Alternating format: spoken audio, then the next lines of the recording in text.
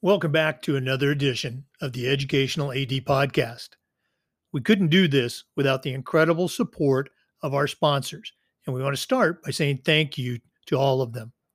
First, to our diamond sponsor, Varsity Brands, including BSN, Varsity Spirit, and Herff Jones. Varsity Brands, elevating student experiences in sport, spirit, and achievement. We also want to thank our platinum sponsors, Ephesus Lighting, innovating a brighter future at every level. Gilman Gear, always a step ahead. Camp Mobile, where leaders communicate better. Hometown Ticketing, simple and easy online ticketing. And Vital Signs, bring student achievements to life. Thank you to all of our great sponsors.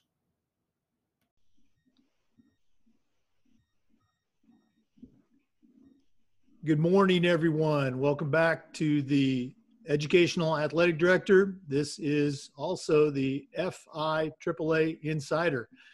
Our guest today is Dan Talbot. Dan is a certified Master Athletic Administrator, and he's the District AD for the Polk County School District in Polk County, Florida. Dan, welcome to the show. Appreciate you having me, Jake. It's an honor to be here. Thank you. Well, glad to have somebody of your caliber. As you know, athletic directors are busy. It's a busy time of year, so we're going to jump right into it. We always like to start off the podcast by giving the athletic directors a chance to tell their stories. So, tell the folks about yourself, where you grew up, where you went to school, how you got to where you are now. Okay. So my father was in the military. I was born in Brooklyn, New York. My father was stationed in Plattsburgh. And of course, with any kind of military family, you're on the move, and did a good portion of my growing up in Travis Air Force Base out in California. And then right before I was getting ready to go into high school, my father got orders to Japan, and there was another gentleman in his unit that got orders to Alaska. My father didn't want to go to Japan. I didn't want to go to Japan either. And the guy he was talking to didn't want to go to Alaska. And at that time in the military, I don't know if it's changed now, but you had to do 2 overseas tour of duty.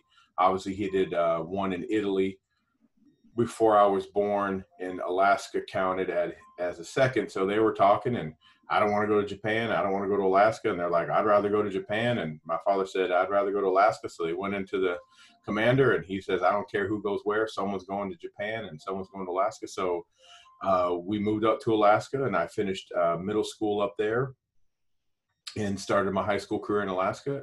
Enjoyed it. It was a different way of life. Basically, it's normal, just like any other place. But in the summertime, the sun does not go down. In the wintertime, the sun does not go up. And I was fortunate enough to get into sports there. I played high school football in Anchorage, Alaska, played hockey. I did track. I did everything you possibly could, as a young athlete in high school, to play everything I could.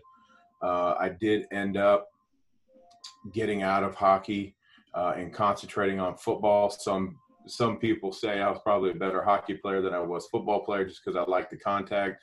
I actually still play hockey today. It was one of those things where I play in an adult league over in Brandon, Florida, and because I missed it so much. So I'm a big advocate of play everything you can for as long as you can, because there's going to come a point in time in your life when you just can't do that anymore. But I was fortunate enough when I got done playing high school that I had some opportunities. Obviously, I was like anyone else. Out of high school, I wanted to go to Penn State or Notre Dame. And then when you find out you're an offensive lineman and you're 6 foot tall, there's not many opportunities.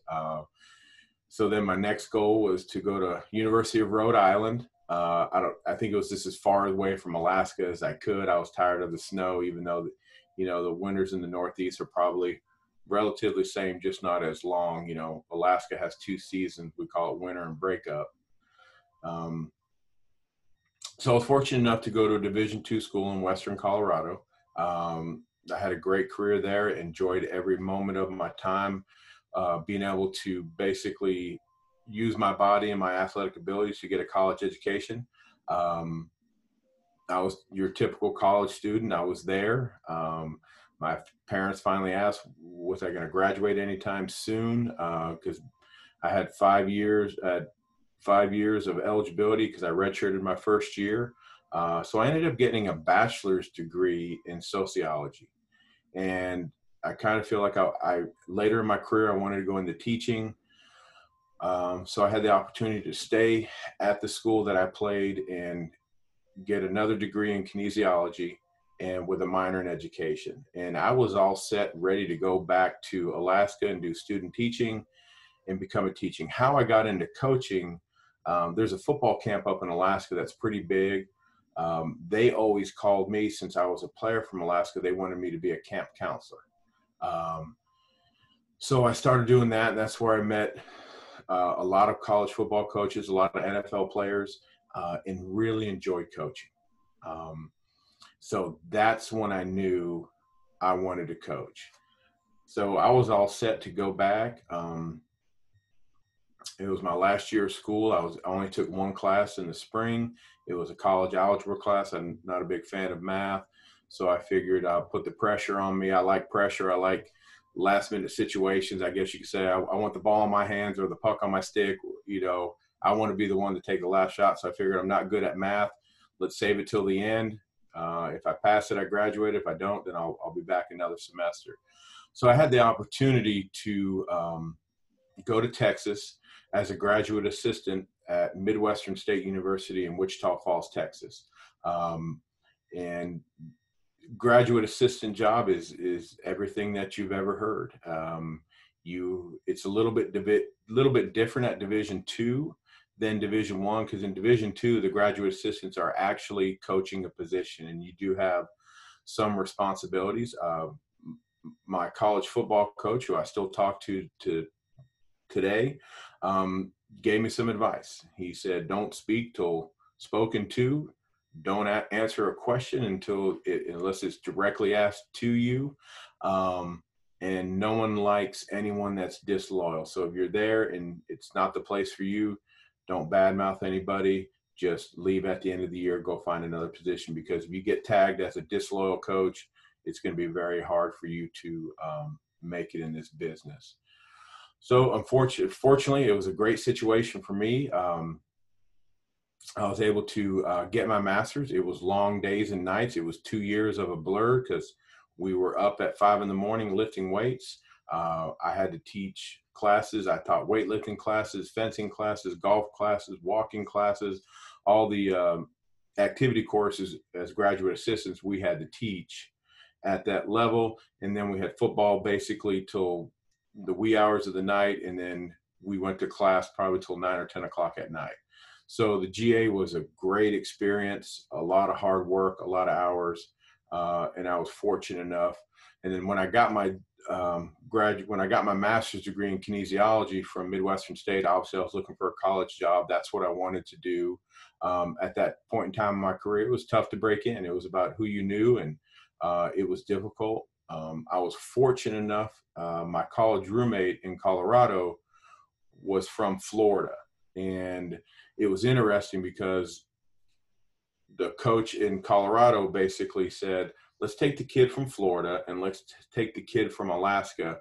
And he actually roomed us together because he figured we wouldn't make it. We wouldn't survive, because a lot of people during the 2 days in college, they call it the night train. They're going to take the night train out of town in the middle of the night. They're going to quit. And so his philosophy was, let's put the two kids from the farthest away lands from Colorado, because they're going to leave.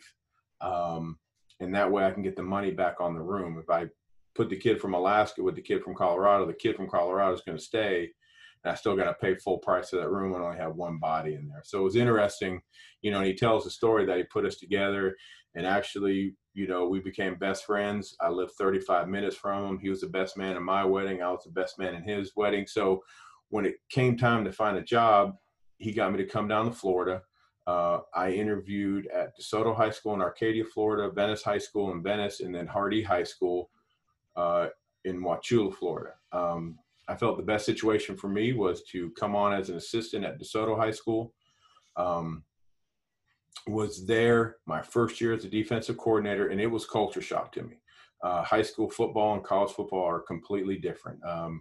In college, you could recruit the athletes that you wanted. You went out and find the people that you thought were going to help you. And in high school football, you have the kids that want to be there, the kids that just want to be a part of the team. And then you got a whole bunch of kids that just because their dad played, they're going to play.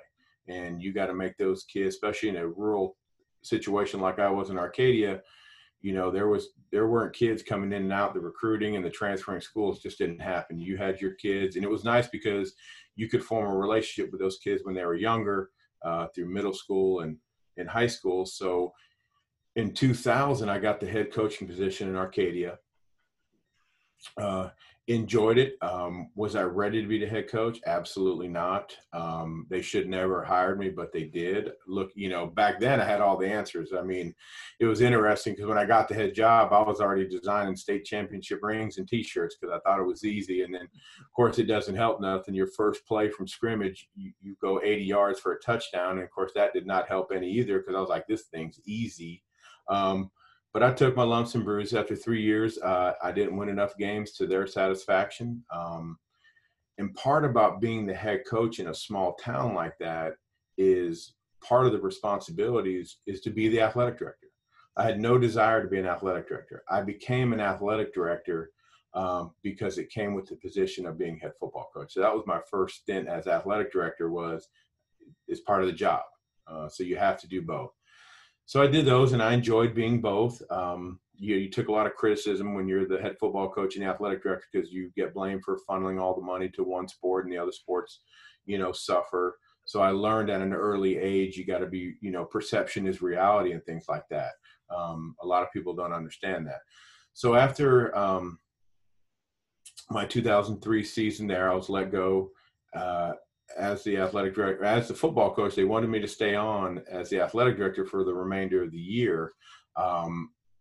We basically negotiated, and I told them I would on one condition. I had nothing to do with the football schedule because I didn't want to get blamed for next year. If they didn't win, they'd said I'd stack the schedule against them. So I completely removed myself from the scheduling process, and actually got a job at Texas A&I. It's a Division II powerhouse school in Kingsville, Texas.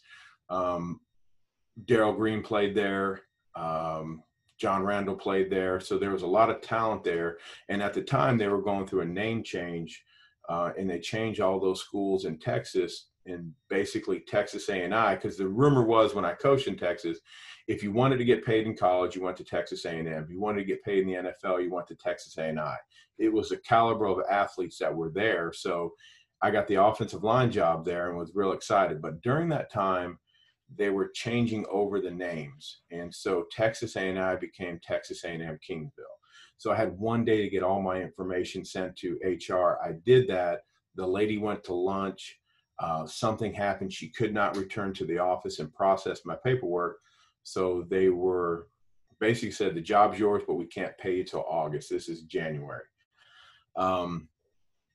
Well, obviously, when you're young and you got a house in Florida and a car payment, the bills aren't going to wait because your job can't pay you. So I didn't know what I was going to do. I was in the office one day in the weight room, actually, and Bill Castle from Lakeland High School called and basically said, "Hey, I heard you need a job." And I said, "I do." He goes, "Well, would you come up to Lakeland tonight so we can talk?"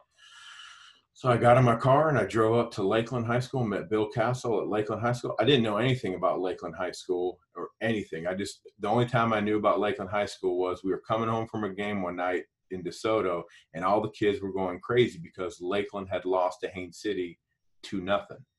And the kids couldn't believe Lakeland lost, that the streak was over. And I leaned over to one of my assistant coaches and said, "Who's Lakeland?" And they go, it's a powerhouse, you know, they're the big football program in our area. And so I was fortunate enough, I went up and interviewed with Coach Castle, with him one-on-one. And then we went out that night for him to introduce me to the rest of the staff. Took the position at Lakeland High School, was an assistant coach there, coached football, ran the defense, was assistant head coach, had a great opportunity. And during that time, around 2008, you know, the economy was hit pretty hard. So schools were cutting positions. we had an offensive line coach that was in the PE department with me, and he was looking to lose his job. And we were trying to be creative on ways to keep our staff there. We didn't really know what we were going to do. I was sitting in my office one day, just got done with PE. The principal from Lakeland High School, she just became the principal. She was going to be the principal the next year. She walked down to my office and says, I need someone I can trust to be my athletic director, and you're now my athletic director. And she walked out, and that's how I became the athletic director at Lakeland High School. So it was two instances where I had no desire to be the athletic director, but after we talked, it was one of those situations where I could leave the PE department. The offensive line coach would stay in the PE department. I wouldn't have classes and become the athletic director. And it was interesting because I told my principal, it's amazing what you can get away with, in the earlier days. I told my principal, I said, I'll be your athletic director as long as you understand that you're getting a football coach. That's the AD, not an athletic director that coaches football. And she was happy with that. And my main thing was I didn't want to be interrupted at football practice and deal with a cross-country issue or something like that, because I felt it was important once I was on the field with my student athletes that we weren't interrupted, that they had 100% of my time, because I think they deserve that. And I didn't want to have to push them aside to go deal with an issue. And my principal is very supportive, that says, I can deal with cross country or anything that comes up. So it's interesting. I never took my cell phone to any practice. I was the athletic director at Lakeland High School, never had my cell phone at any practice. And the community support was unbelievable for me because I never took my cell phone to games. And only one instance that my secretary came up to me on the sideline and says, we have a problem. And that's when we were playing Fleming Island in the state semifinals. And the head football coach went up to the press box and ripped all the wires out of the Jumbotron because the music was too loud, but we had to deal with that. But so I got put into an AD position and really started to enjoy it. My principal always told me that I could be a really good AD, but all my time, she goes, you're a good AD, but you could be better, but all your time goes to football and with the demands of football. And people always ask me, how could you be Lakeland football, be the athletic director, and do all those things? I say, at the time I was single. So people didn't see me in the office at 10 o'clock at night. When they were home with their families, I was making up the time doing the work because I was single, didn't answer to anybody. Had a lot of experience. I was fortunate enough when I was in Texas to go back a little bit. I interned with the Dallas Cowboys in 1998.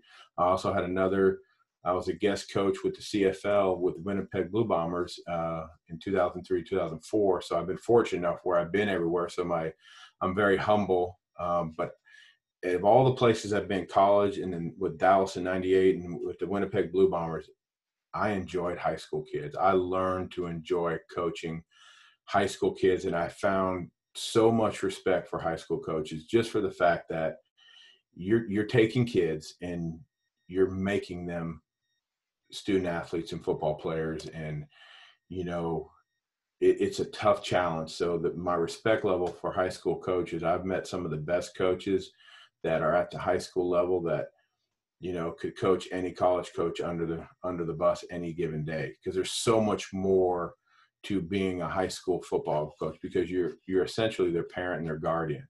You're their mentor, you're their friend, you're their father, you're their coach. There's so many more hats you wear when you're at the high school level. So I really enjoyed it. And one of the great joys I had at Lakeland was we had a lot of success. There's no doubt about that. But I think the most rewarding moment is when, for me, is when my former players would come to a game or come to a practice and they wanted me to meet their wife and their kids, because obviously I knew I had an impact in their life. And it's amazing how many kids come back to see me, and I do a great job of keeping in contact with them. I always had a rule when any kid that would go off to college that was fortunate enough, I would call them once a week, and we could not talk about football until we got done talking about their grades and their academics and are they staying out of trouble. I didn't want to talk football.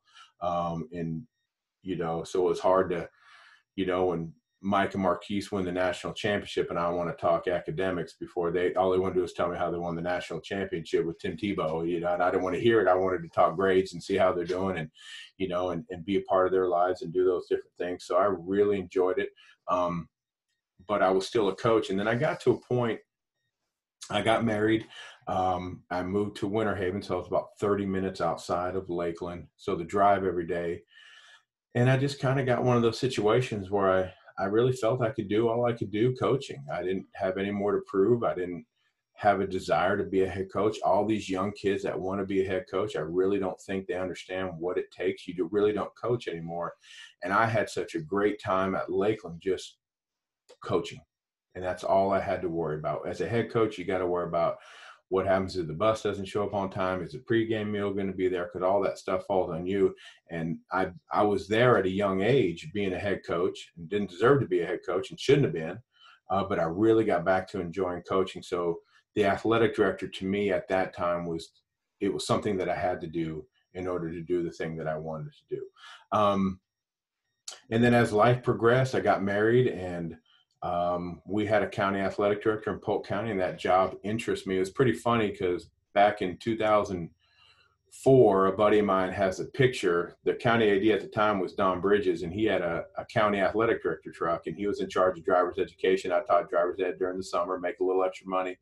And I remember taking a picture next to the truck saying it's going to be mine one day. And then, of course, when I got this job, he sent me that picture, and we had a good laugh about it. So when I knew Don was getting close to retirement, I kind of weighed my options and asked, what was I going to do? And with me living in Winter Haven, I moved right next door to the principal at Winter Haven High School. And she had a bad run of athletic directors. There's some situations that, had came up at Winter Haven High School that, they had about 3 or 4 athletic directors in a 2-year span. We know the longevity in this business is not very high. So with our conversations just over the fence line, it basically came up as, would you come to Winter Haven? And my wife graduated from Winter Haven High School, so she got excited. And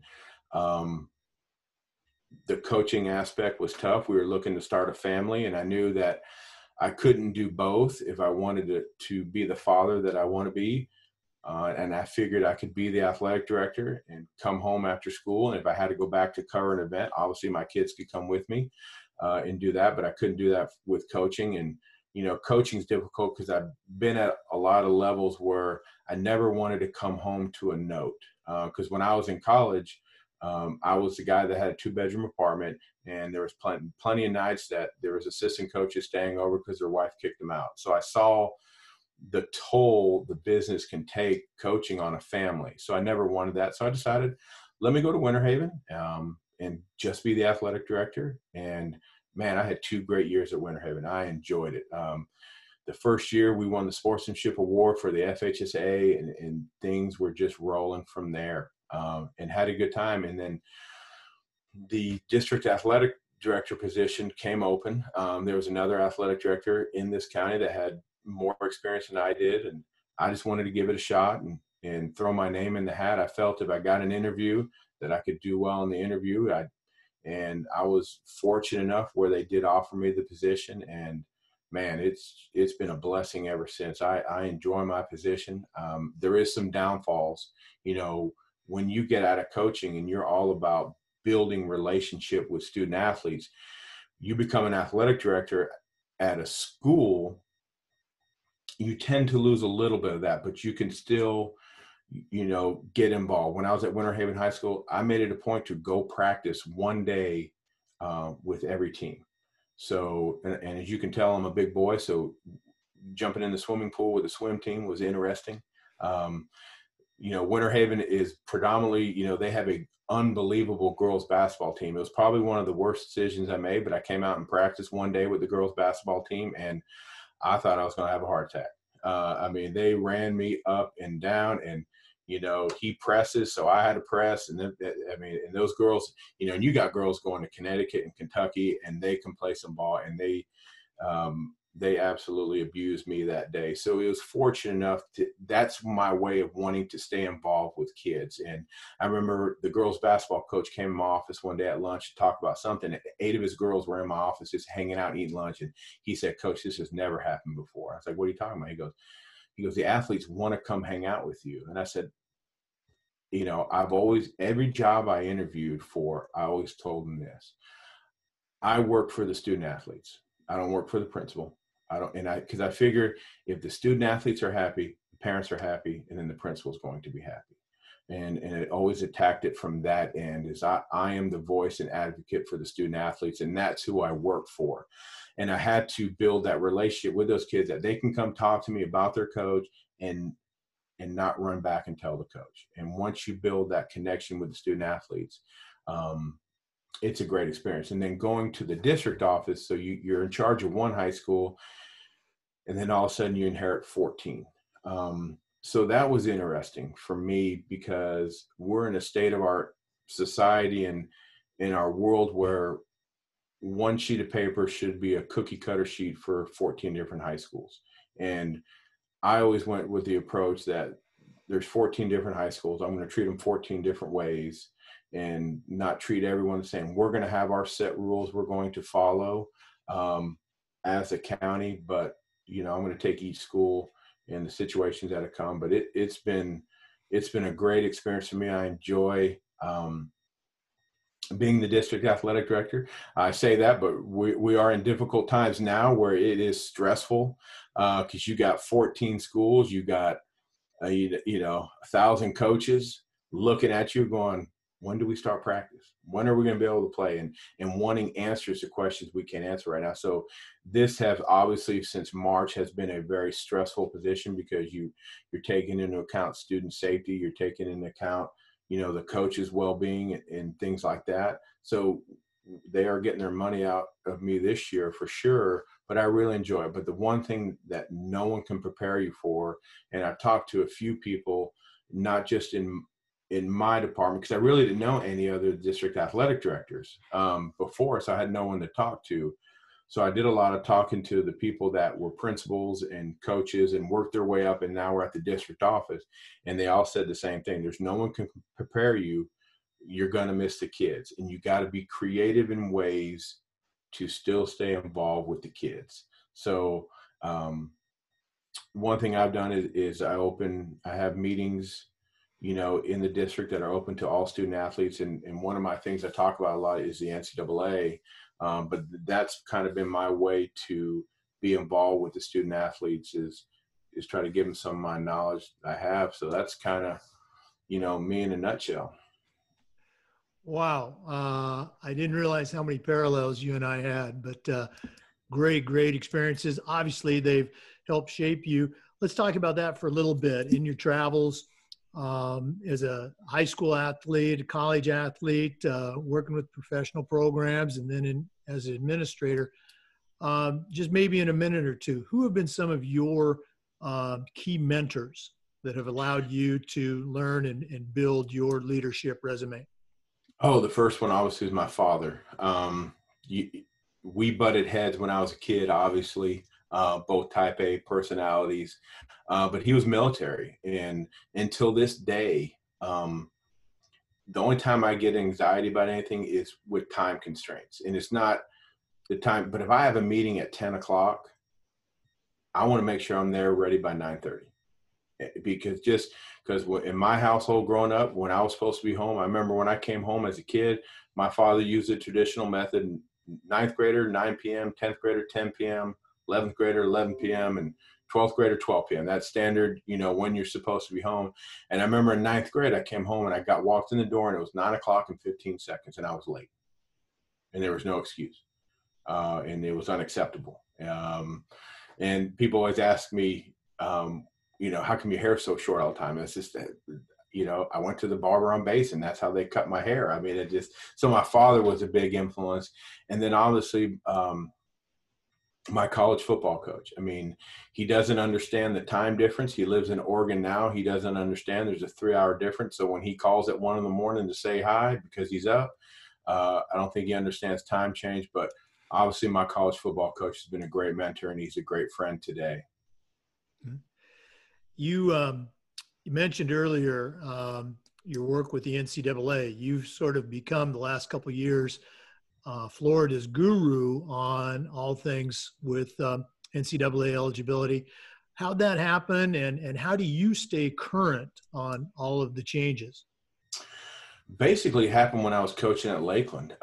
We had a tremendous amount of student athletes, and it was, I remember when I was going to college, all I needed a 700 on the SAT. That's all I needed. Uh, I got that in my sleep. I mean, I think I went to bed at like 5 in the morning and got up at 6 o'clock and drove over to a high school and took the SAT and got, I don't even know what I got, but I knew I was going to get a 700. But nowadays, the rules were changing, and the NCAA stance is it's the parents' responsibility. And if you know anything about high school coaching, you are the parent. I mean, you really are, and you have to. So I just started making sure kids were eligible and just took on that role. I mean, the guidance counselors have a lot of other responsibilities they had to do, and their main focus is to make sure they graduate high school. That's what they're there for. And I always felt it's my job to find a kid a home in the college level, and if they're ready for college, then they're going to graduate as well too. So I just kind of took that on at Lakeland, and started making spreadsheets and started tracking kids from the ninth grade and the courses that they took, and developed spreadsheets that tracked them, and then had file folders, and just kind of evolved. And then I wake up one morning and I got all these people asking me about the NCAA. It just kind of happened by accident, really. But I enjoy that part of it. I've had many of conversations, good and bad, with the NCAA, but over the years, I've been fortunate enough to form a great relationship with them. I have many people that I talk to on weekly and monthly basis. I have their personal cell phones and we can talk. I mean, when this whole COVID thing was coming out, I was getting information before it was released to the public to prepare. And I basically, anytime I'm at the National AD Conference, I'm going to attend the NCAA segment. It was interesting because in Washington, D.C., I did a breakout session on the NCAA, and the actual NCAA showed up to my session to see what I had to say about them. But I just want to get the word out. I think it's important for, the coaches to have, because there's a lot of coaches out there that don't take responsibility with the NCAA. They think their job is just to coach.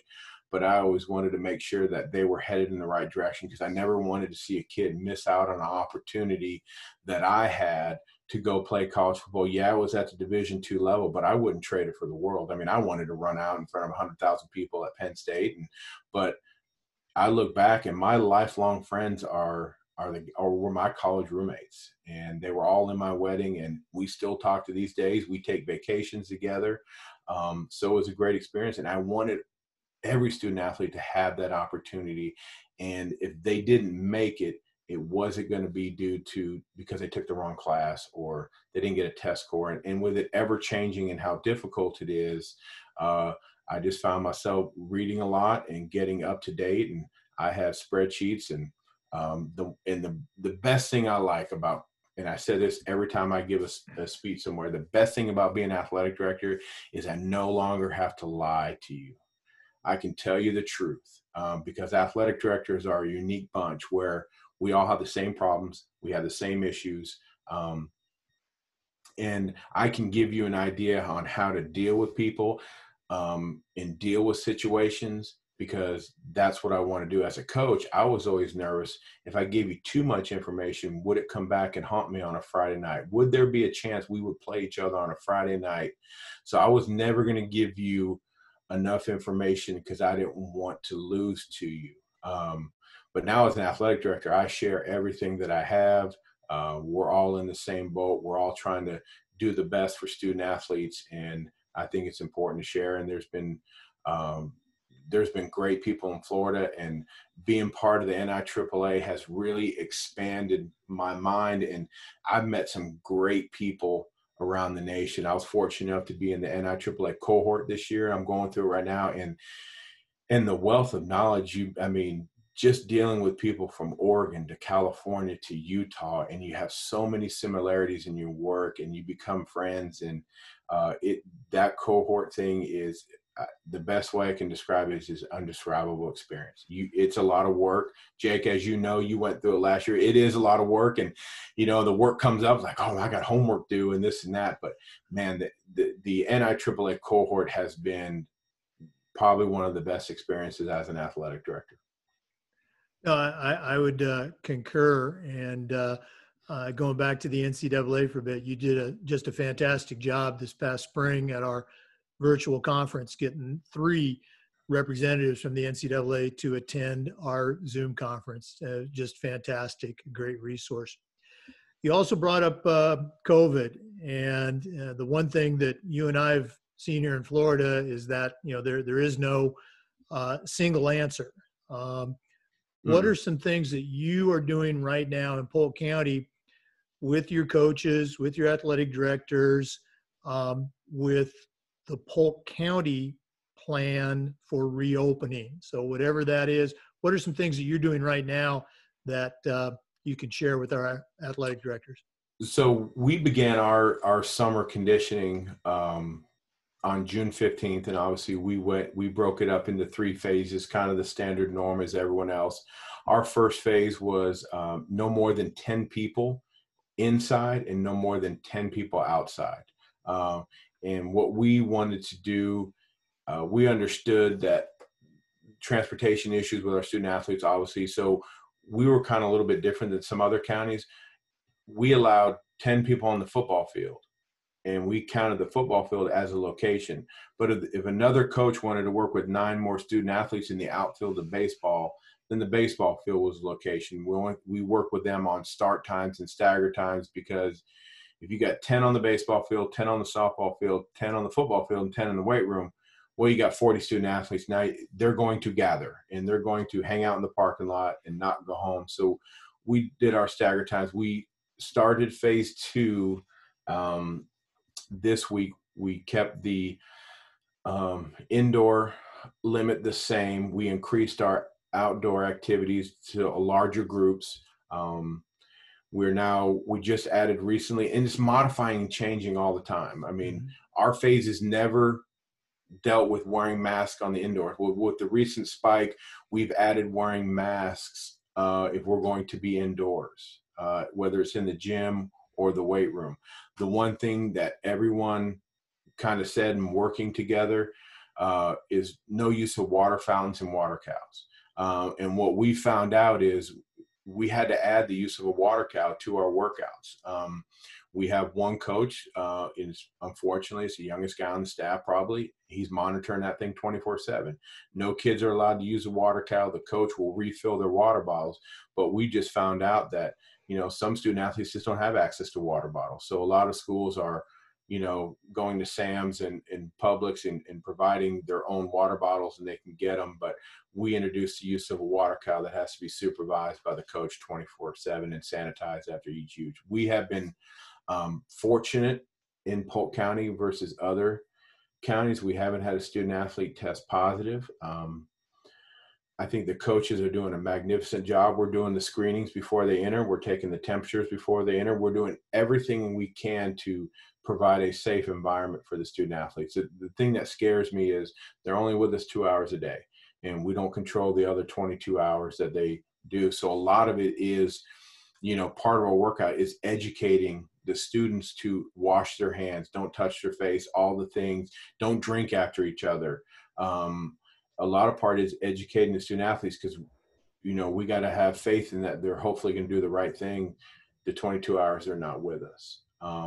So we've been very fortunate enough. We've had some student athletes that had contact with someone that hasn't got it. So we've removed them from obviously for the workouts and made arrangements for them to get tested if need be. But we are fortunate, knock on wood, right now that things are going smoothly. The one thing I explained to my superintendent when we first explored the option of coming back to some conditioning is I wasn't worried about the coaches. The coaches were so hungry to see their kids, especially if you hire coaches that truly love student athletes. They're going to do anything you tell them to do as long as they can get in front of their student athletes. Because I think, they had a void in their life for so long of missing them, because a lot of them, that is their life. Those kids are their life. And for that to be taken away with them, you could have told them they had to do anything and they would have done it. I was worried about how many coaches we were going to lose, because when I got out of coaching, well, first my college roommate got out of coaching, And I couldn't believe it. I thought he was, what are you doing? I couldn't understand it, couldn't process it. You're getting, he goes, when you get out of coaching, you'll understand. And when I got out of coaching and realized, man, I'm home at 3:00, I can go fishing, or I can do this, or I can go work out, or I had all this extra time on my hands and I was actually enjoying it. I understood that, there is life outside of coaching. So I was a little bit worried about our coaches realizing that there is more to life outside of coaching, but so far so good here in Polk County. Everyone's back. Well, that's good to hear. Let's go ahead and move to our wrap up. We always like to close out with what we call the athletic director's toolbox. You're a veteran AD, obviously lots of success in different environments.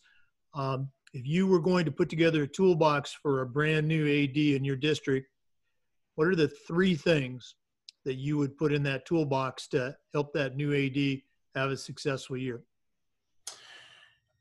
For me, I mean, there's so many. The 3 things I think one is I would write them a little note. Be flexible. We learned as young, we've learned the hard way that you can have a to-do list on your desk of things you need to accomplish that day, and you never get to them. You never get to them. So they have to, basically in Florida, I'm going to give them the red book and say, read it. And people think they don't need to read the book. They think they know the rules. I was one of those high school football coaches that carried the rule book in them because I was always going to be right with the officials, and I would call them out. But obviously the red book, be flexible. And the one thing I think, probably the third one and probably the most important is young athletic directors, when parents call or something happens, you got to realize you didn't do it. It's your job to fix it. And so be understanding and be compassionate. And it's more about just being a people person. I tell this to all the principals in Polk County. I said, you pick who you want as the AD. I can work with anybody, but I can't teach them how to talk to parents. I can't teach them how to be compassionate. They got to have that within them. I can tell them when the AT 17 form is due for the FHA. I can work all those matters, but I think 3 things is you got to, young ADs, be flexible, be compassionate, and always be a man of your word. I think, to me, a promise is a promise. And to me, if I give you my word that I'm going to do something, then I'm going to stick to it. And that word means more than a signed contract, because anybody can sign my name to a contract and forge it if they want to. But if I give you my word, I just think is you got to be flexible. You got to know the rules, and you got to have compassion. Well, great stuff. Thanks a lot. Well, we appreciate everybody watching today, listening today. Tune in next Monday. Remember, our episodes appear every Monday. Next episode will be Pam Lancaster. Pam's the athletic director at Auburndale High School. She's doing some great things down there. Dan, thanks for being on. You and I will see each other coming up at a couple of FIAAA Zooms, but thanks so much for being here today. Jake, it's always a pleasure. It's always good to see you and talk to you, and enjoy it all the time. I can't, thank you enough for all the hard work you're doing and for the leadership you're taking as an athletic director and promoting what we do. So it's greatly appreciated. I thank you. Thank you, my friend. Everybody have a great day, and we will see you next week. Thank you. Thanks for listening to this episode of the Educational AD Podcast. I want to remind you that the Zoom recording of this interview is also available on YouTube on the Educational AD channel. Thanks again for listening.